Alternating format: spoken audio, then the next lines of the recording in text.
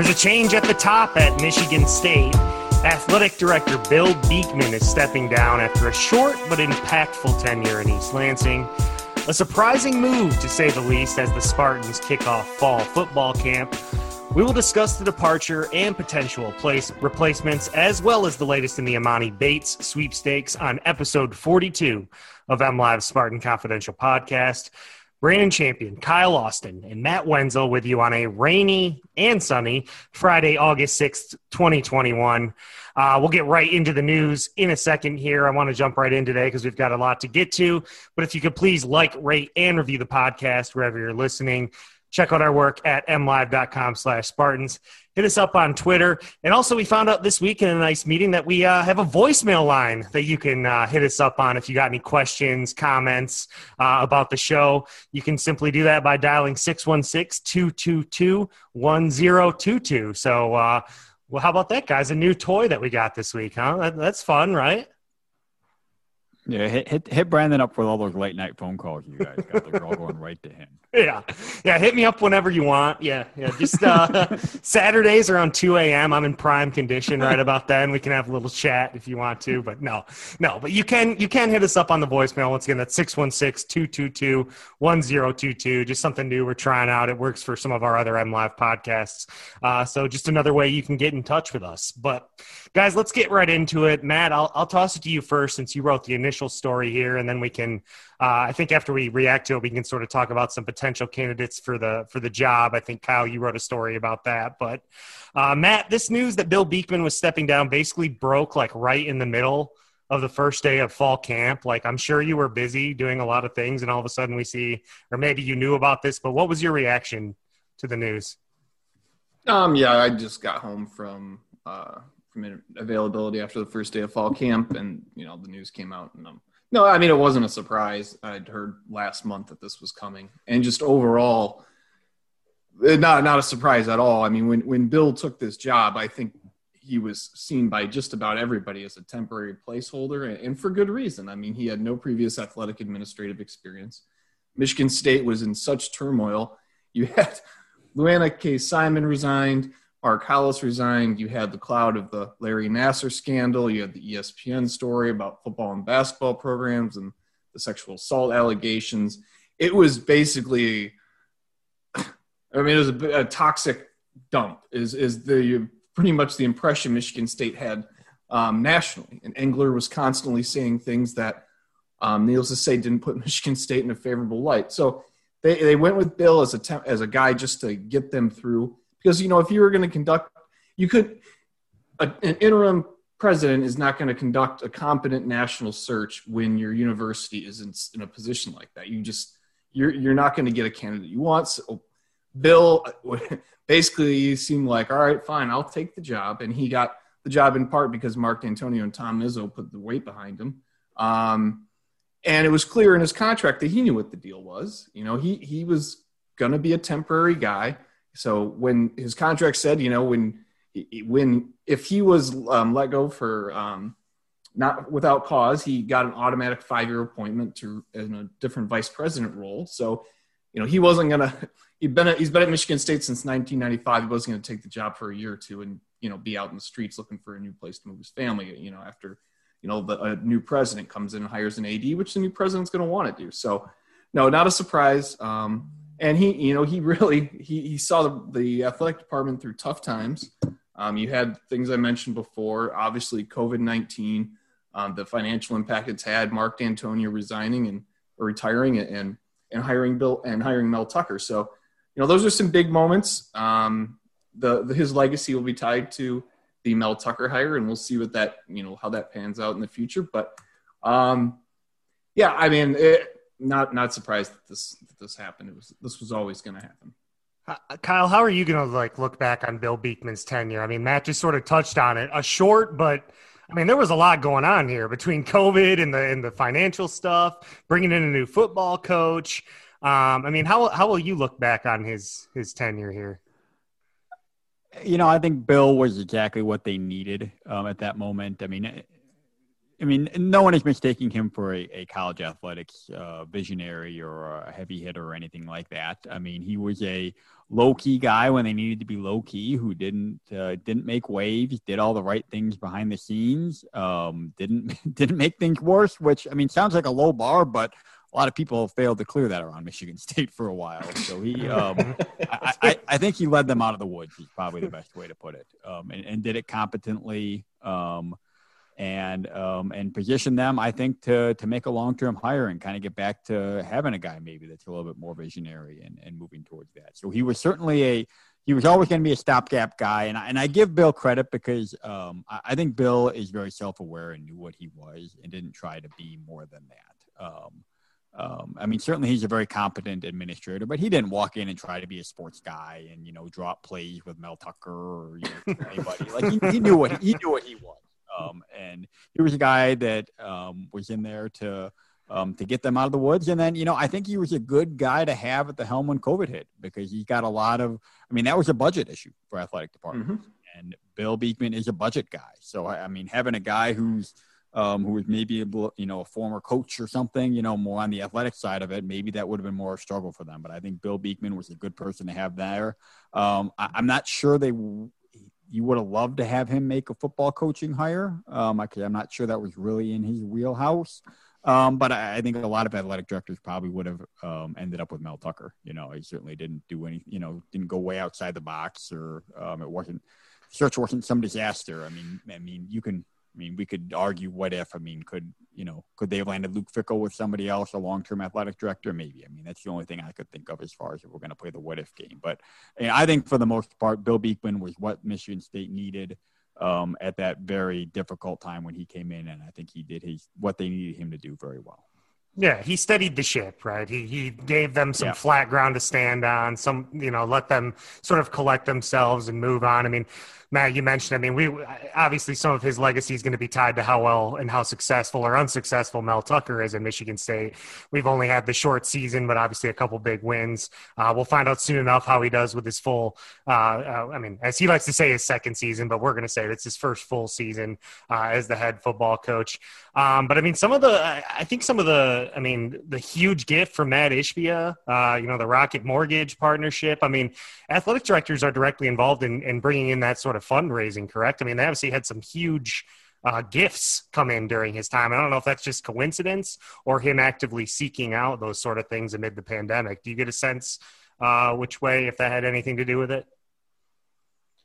I think the Ishbia thing is pretty unique to Michigan State. Every university benefits from wealthy donors, but when you have a former basketball player who's now a billionaire after taking his company public, I'm sure Bill gets some credit for some behind the scenes work, but I think that was pretty well lined up for Michigan State with what they had going on with their obvious advantage in that situation. So, I had echo Kyle's points about him being a good guy to have at the top of the department during COVID and really trying to minimize the amount of money you're going to lose. So, and then, the lingering effect, the swim, eliminating the men's and women's swimming diving programs, that's out there. Whoever becomes the next athletic director is just going to instantly get their name attached to a lawsuit, assuming it's still pending, which by all accounts, unless it's dismissed before going to trial, which trial date is already set, Michigan State will certainly have a new athletic director at that point, but that is another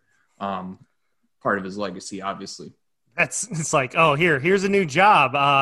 Just to let you know, the second you take this job, you're going to be on a lawsuit. That's not exactly a great selling point, but whatever. So Kyle, I know you looked into, you wrote a story here about some potential replacements. I've seen some names floating out there. I can't say that I know much about the free agency or the market when it comes to athletic directors. Maybe we need to ask Big Game Boomer, since he apparently knows everything and has the ranking of the ADs out there. But what are some of the names you were hearing in pursuing this story that they might be looking into? I just want to make it clear first, these are my names, not names that anybody's whispering in my ear. Hopefully we get that at some point, but just kind of off the top of my head, people who, not just guys, men and women who I think would fit the mold and would make sense. My list, I think a lot of people's list starts with Martin Jarmond. He's the athletic director at UCLA. spent 7 years at Michigan State working in development. So a lot of relationships here, proven fundraiser, which is a background a lot of people look for now. And that went to Ohio State, became athletic director at Boston College, and then went to UCLA. So a lot of experience, Michigan State guy at Ohio State. So, top of the Big Ten. Was kind of Gene Smith's right-hand guy there. So, I mean, he's kind of your pie in the sky. UCLA is a pretty good job too. He's been there only a little bit more than a year, so it will be a pretty quick departure. So I think that might be a tough sell for him, but you never know where somebody's head's at. So I think he's the first call you make, at least to see if he wants it. Past that, a couple names that made sense to me. Heather Lyke, AD at Pittsburgh. She was at Eastern Michigan before that, so she's been in the state. And before that, she was also at Ohio State for a long time. So I think the Big Ten experience helps. I think they'll probably look for somebody who's been in the Big Ten. And I think they'd like to get a sitting athletic director. And I think they can. I'm going to get into in a second here why I think they're in a good spot. But a couple more names. Stadium, Brett McMurphy at Stadium mentioned Sean Frazier. He's at Northern Illinois, so a level below, but he's been there for a while. A lot of experience as an AD. Wisconsin before that, so there's a Big Ten tie. Didn't make a good football coaching hire. They were rolling for a while. If you follow the MAC, Northern Illinois has historically been very good. Rod Carey, their coach, left, and Sean Frazier hired the replacement, who went 5-7, 0-6. So that can hurt you as an AD if you're going for bigger jobs, if you make a big hire and it doesn't work out. So I would keep an eye on that. And then Alan Haller, I don't mean to put him last. I think he's least likely. He's the internal candidate. He's the number 2 in the athletic department, former Michigan State football player, law enforcement background. He's worked in the athletic department. He's a guy that's very well respected. As soon as the Beekman news broke yesterday, Sean Respert, you might have seen it, was actually on Twitter already starting the Hire Alan Haller campaign. And Alan's very well liked, very competent, and I'm sure a lot of other people, publicly or not publicly, will be campaigning for him to get the job. Whether Michigan State wants to go internal, I don't know. But if they do go internal, I think he's the obvious guy. But I think if they want to go external, I think they're actually in a good spot. I mean, they were 3 years ago, we're in a very, very poor spot. But now I think, the issues aren't gone. I'm not trying to minimize everything that happened, but I think they're far enough in the past that nationally, I don't think that's the first thing that comes to mind now. Maybe I'm reaching here, but I think with all this upheaval around college athletics, the realignment, the game of musical chairs starting again, I think if you're at a school that's not in the Big Ten or the SEC, you're wondering what might happen to you. Are the big schools going to leave your conference? It's already happened in the Big 12. Are you going to merge? I don't think anyone knows what's going to happen, but I think the closest thing to a safe haven or higher ground you can find in college athletics these days is the Big Ten or the SEC. And, Michigan State is offering a Big Ten job where you get a big budget. Certainly, you get a lot of TV money coming in, which is what athletic directors want. You have obviously a very good basketball program. You have a football program that has proven that it can win the Big Ten in recent history. So I think they have a lot of selling points. And I think between what they're selling as far as budget, recent success, and some of the uncertainty, I wouldn't be surprised if a high-level sitting athletic director takes a serious look at them. And I think that would be a win for Michigan State. So, I wouldn't rule them out doing something easy internal like that, but I think if they do want to cast their net wide, I think they could get a decent pool. I could be wrong, but that's kind of my guess.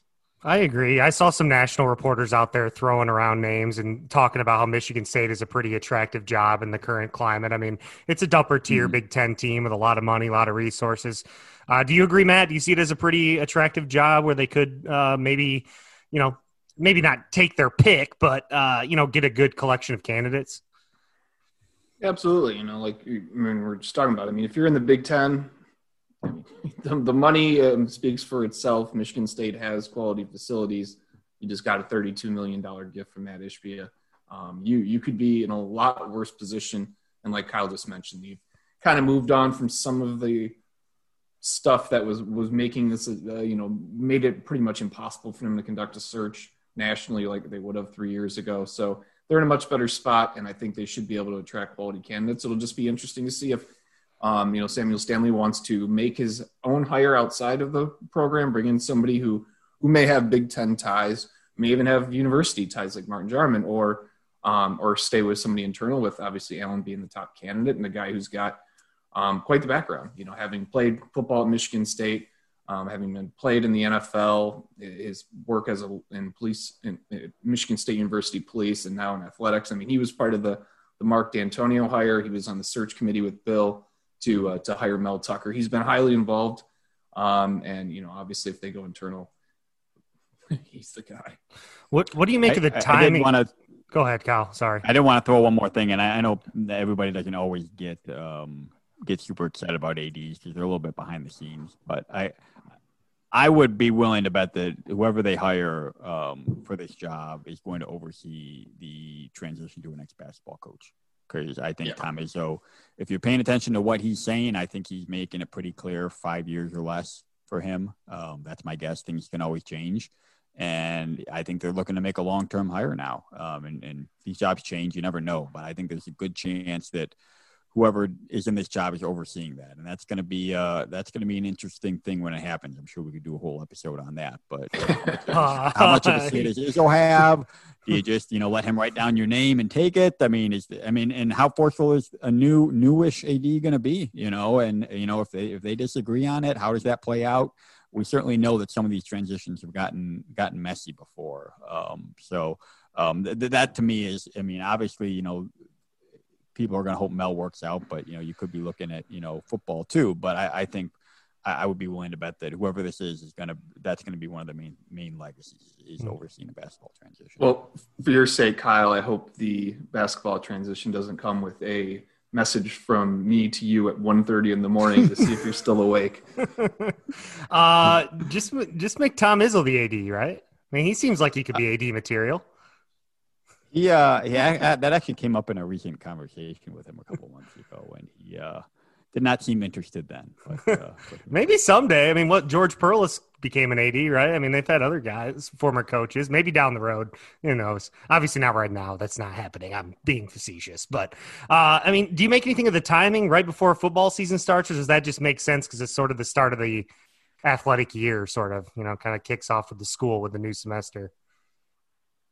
I mean, you're through the last fiscal year, basically 2 months through it or whatever now, or a month plus. So I don't know. I wouldn't make a huge deal about the timing. I think part of the time may have been COVID related. Mm-hmm. If Stanley wanted to make his own hire as university president, which I mentioned earlier, that's what tends to happen. Doing so when every athletic department in the country is just absolutely shredding cash, it's not a good time. So I think you had to get through that, and that may have postponed it. Who knows? But you're in a little more comfortable spot. And Bill said last, was it May or whatever? I mean, he was talking about the budget that, they needed a $10 million loan from the university to cover their losses, but he thought they were in basically as good or better position as anybody in the Big Ten financially as coming out of COVID and the shortfalls. Cool. Well, we'll keep an eye on it, obviously, as this search goes on. But just another thing to keep an eye on here in the athletic department, that some new blood coming in, most likely. So it'll be interesting to track. But that's enough of the off-field stuff, guys. I hate when we got to spend so much time on off-field stuff. Football season is coming. Let's not distract ourselves that football is coming. It is August. It's on the way. Matt was at practice the other day, for the first time in a long time, right? I mean, that had to have been fun, just hearing the whistles going and the guys being excited. But give us an idea of what it was like at practice the other day. Yeah, first time we've been on the practice fields for them practicing since August 2019. So, yeah, a little bit of time. We only got to watch about 15 minutes, 3 periods. They weren't doing anything you're really going to glean anything from. It was, group work basically the whole time. So your receivers are together, your running backs, your offensive line, blah, blah, blah, blah, blah. So I don't think a quarterback threw a pass at all during the 15 minutes we were out there. So if you're looking for a breakdown there, you're not going to get it. To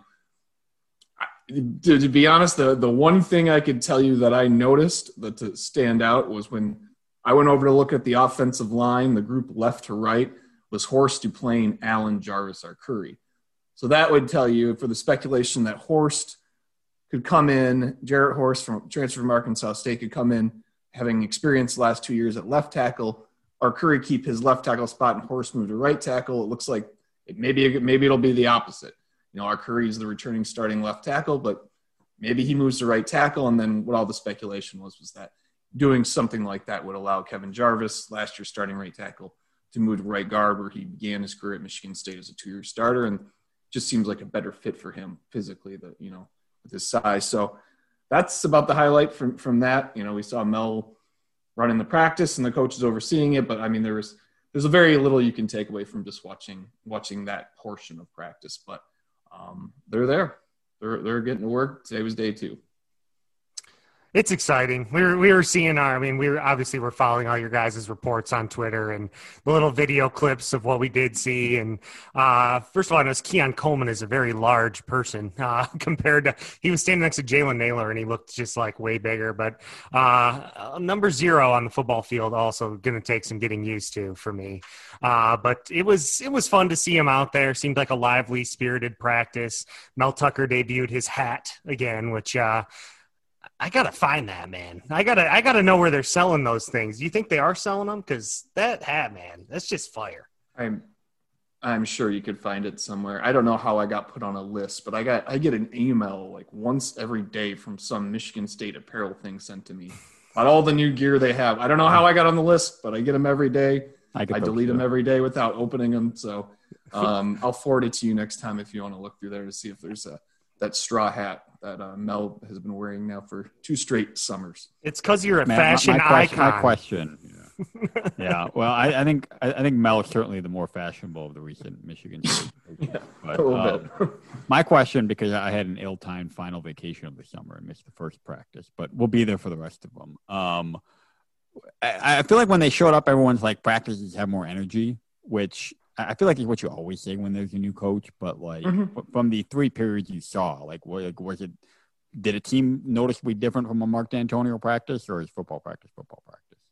It depends. I mean, I think coach to coach, everybody's different. Some are a little more demonstrative, some are a little, softer talkers. But, I spent the 15 minutes going spot to spot. There's Scotty Hazelton and Ron Burton were working the defensive linemen. Both were obviously very engaged.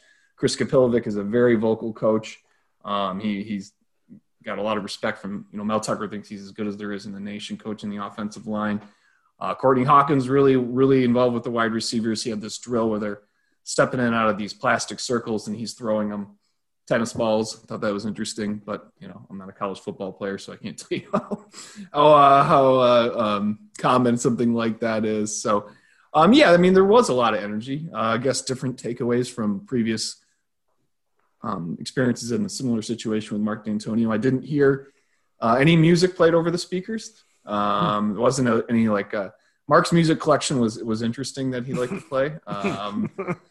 I don't know if I would say most of the 18 to 22-year-olds on the team were big fans, but I didn't hear any music. And there was no warnings like has happened in the past when we'd be there and they'd be working on something on one of the fields and they would yell that the media had to turn around and could no longer watch what they were doing on one half of the practice field. I always thought that was interesting. We didn't have that. I always love when somebody didn't figure it out, and then D'Antonio himself would call him out in front of the 100 people in the practice. That was always the Yeah. Oh, no, we did not. Don't be that. We did not have that. They opened the doors. They let us in. They told us when we were when they gave us the 5-minute warning or whatever to get out, and then they told us to get out, and then we left, and then we came back when practice was done. So we got to talk to Mel, Anthony Russo, Peyton Thorne, Connor Hayward, Kenneth Walker, and Michael Dow after practice. And, you hear the things that you expect to hear. Today was a great day, good first practice, moved around well. The big difference from this year to last year was there's the certainty there. There's still a pandemic, but, when they opened practice last year, like Connor Hayward was talking about yesterday, he's like, we're just all sitting on Twitter every day, scrolling, swiping, waiting to see when they're going to cancel the season. And you obviously don't have that sense this year. So, I think there's more enthusiasm now than there would have been last August, because I think, you just had that cloud hanging over everything last August where you're just waiting for the other shoe to drop and be sent home. Yeah, we kind of talked about that nonstop last year about how, and maybe we didn't talk about it enough, how just the mental aspect of last season, constantly worrying if you're going to be playing, constantly worrying, getting tested, being isolated. I mean, that had to be tough for both the football and basketball team, considering what they were going through physically already, the demands it already takes to play a D1 sport at the major Big Ten level. And then you had all these mental strains where they can't decompress. So hopefully this year will be a little bit more normal and we can get to it. Season is fast approaching. We're in the month now. So Northwestern will be here before we know it. But let's transition briefly to basketball. We've got a couple news items that we just want to touch on here. First of all, Aaron Henry was not drafted in the NBA draft, which I didn't find too surprising. I mean, we saw a lot of, mocks that had him undrafted. There was some that had him, in the second round. Probably most had him in the second round. But he had those injuries in the combine, Kyle. Couldn't really showcase his skills. We talked about his shooting concerns in college. He does end up landing with the 76ers, and I believe he's on their summer league roster. But were you surprised Aaron Henry wasn't drafted? I would say surprised, not shocked. I thought that he would probably go, but the second round is so hard to predict. And really, at the end of the day, when you're talking about a late second round, being a late second round pick versus being a priority free agent who signs, and he signed a 2-way contract. It's not like a tryout. It's not like a summer league camp. Like he got a legit contract from them. I don't think there's a whole lot of functional difference. My understanding is between being a late second round pick and being one of these guys who signs early. And in some ways, I think you're even better off because I think you can maybe, depending how many offers he had, maybe pick your destination a little bit if you go the undrafted route. So I think I'm sure he would have liked to get his name called because that's a big moment for anybody. So I'm sure there was a little disappointment there. But at the end of the day, I think he's pretty much is where he was going to be no matter what, which is on a summer league team in a training camp, trying to, prove himself and make an opening night roster. And if not, going to the G League and trying to, and going through that route and trying to prove himself. And I didn't see Cassius Winston on there. Oh no, he plays for the Wizards. That's why. I don't know why. I think mixed up. And I think he is on that roster. And they just traded Westbrook, which I don't think makes Cassius the starter, but having a guy like him not in front of you anymore can't hurt, right? Yeah, no, I mean that was the jokes we were all making, right? When they got rid of when they got rid of him, it's like, oh, scared of Cassius Winston? No, obviously not the case. But I think they play their first game. If you're curious to watch Aaron Henry, I believe they're playing in the Vegas Summer League, which I think begins on Monday. It looks like 4:00. They play Dallas on NBA TV. So if you want to catch a glimpse of Aaron Henry. I mean, we kind of knew he was a tweener prospect. Obviously, we wish him the best. But he's a guy who's going to have to earn his spots. I mean, he's not an elite prospect, not considered that. A little surprising to not see him drafted. I think State fans especially know what he can bring to the table. So, but the NBA, man, it's a whole nother animal. There's a lot of good players out there vying for very few spots. So, it'll be interesting to track with Henry, but just wanted to touch on that because it was interesting that he wasn't drafted. Is there anything else you wanted to add on that, Kyle? No, not really. Just that, I think that, I think I saw a couple people, saying, not to call out the, the vocal minority, but we should have stayed. Aaron Henry did what he was supposed to do. He maxed out last year. And yeah, he didn't get drafted, but it was the right move for everybody at that point. And he's going to be able to make his way if he can. So. Yeah, I don't know what else he would have accomplished at the college level. His stock wasn't really going to be higher unless somehow he came back for his senior year and turned into a lights-out shooter, which is very unlikely. I don't see how he was going to improve his stock from where he was this year because he's on this team this year. There's more guys that I think, well, we'll see, but I think there's more guys that can fill it up with the freshmen coming in. So they better hope so. Yeah, I know, right? It's a lot of unknown with this basketball team this year, but we got plenty of time to get into that, that's for sure. The last bit of news that I wanted to touch on is something that I thought we were done with, Kyle. I thought we didn't have to go down this road anymore, but we're really doing the Imani Bates thing again with Michigan State because twice now since we've last talked about him, he's trimmed his list of options. Michigan State was in his top 8. A couple days ago, he came out that he was going to reclassify to this season or tonight, Michigan State was in the 4 with the NBA G League, with Memphis, with Oregon. So, of course, here we go down the road again. And Twitter gets its wheels turning. The rumors start flying. Tom Izzo's holding a spot for him. Tom Izzo's doing this. He decommitted so Tom could have flexibility. Like, the rumors are flying, Kyle. It seems like G League or Memphis is, I would put Michigan State a distant third still, but what do you make of this, man? I'm kind of sick of talking about Imani Bates, if I'm being honest. Just when we thought we were out, Imani pulls us right back in. He does. He does. Yeah. My take, I guess, is that I still just think that this is all a bit of a show before he eventually goes to the G League. It's funny. I was thinking the other day, but before the last time he was making a decision about where to play next day, he and his people swore forever, I'm never going to go to a prep school, and then he went to a prep school.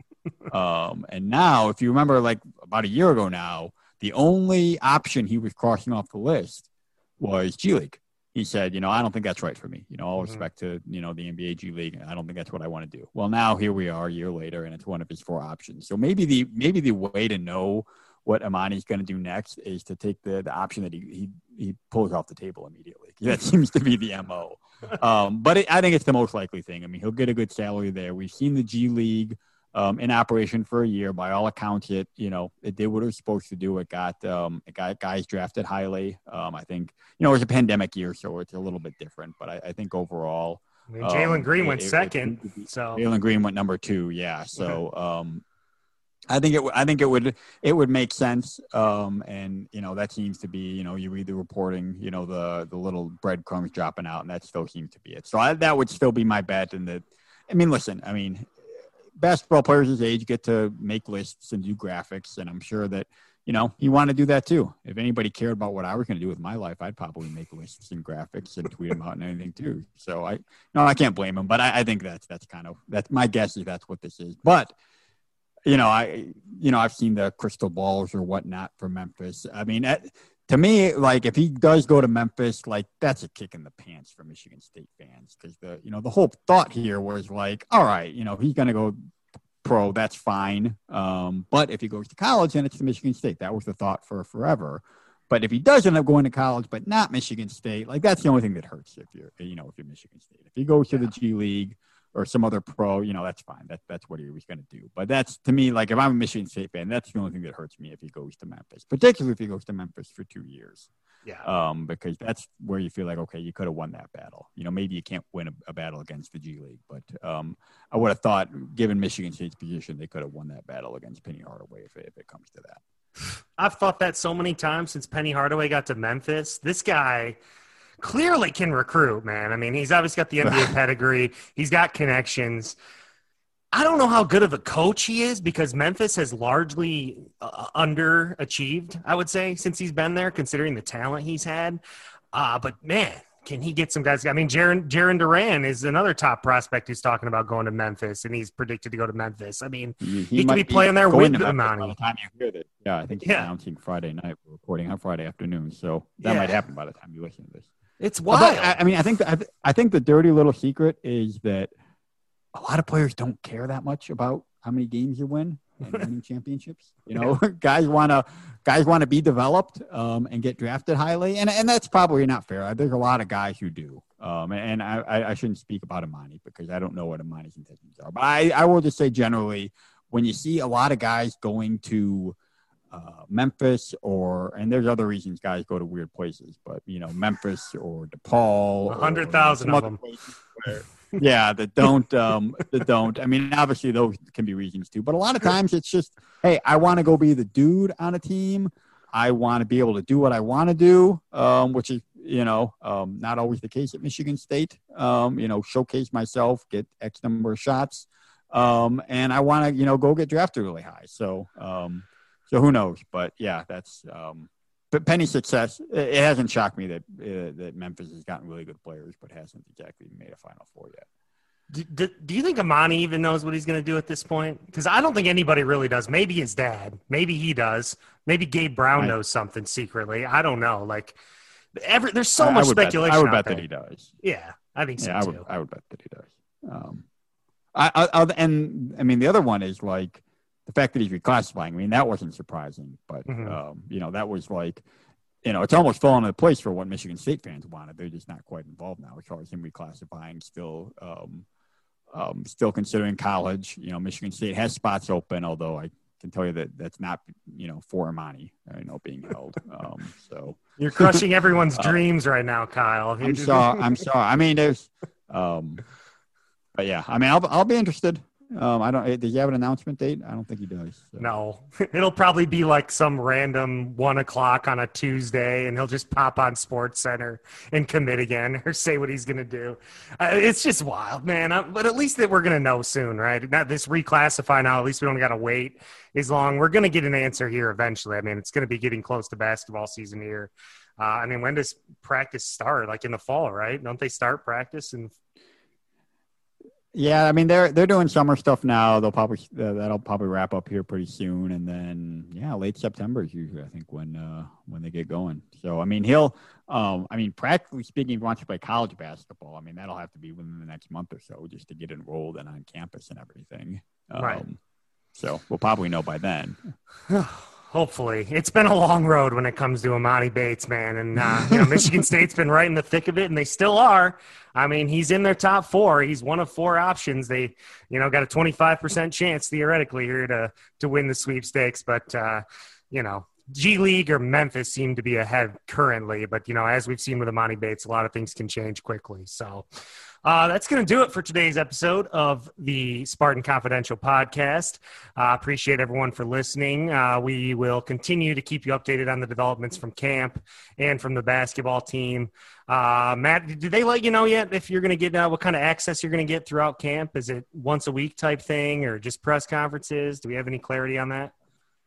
Yeah, we're once or twice a week. And, should be some more of the same. Let us watch a little bit of practice. Talk to Mel, talk to players, talk to assistants. So, keep you updated. Should be every week, so we should have new stuff to be able to talk about. Cool. Yeah, if you could just please like, rate, and review the podcast. And again, that voicemail line, 616-222-1022. Hit us up with your questions or comments and keep leaving those reviews. But appreciate everyone for listening. Matt, Kyle, thanks as always. Everyone have a good weekend. And until next time, thanks for listening and go green.